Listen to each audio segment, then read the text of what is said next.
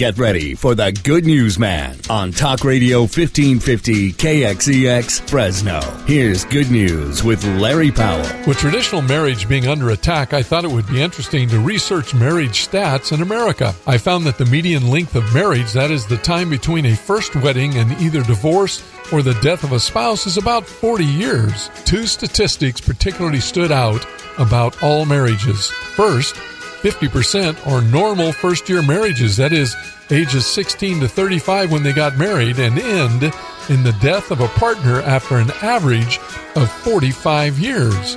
Another 10% are later marriages, that is, they marry after the age of 35 and end in the death of a partner after an average of 20 years.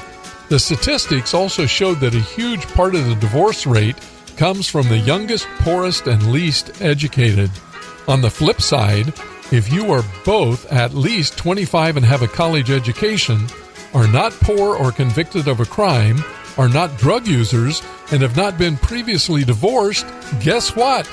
Your lifetime chance of divorce is actually only 5 to 15%. So you have a degree of control over whether or not your marriage ends in divorce. Go to college, don't use drugs, and don't commit a crime, and wait until you're at least 25 years old or older. Marriages in America can last. Just follow the rules.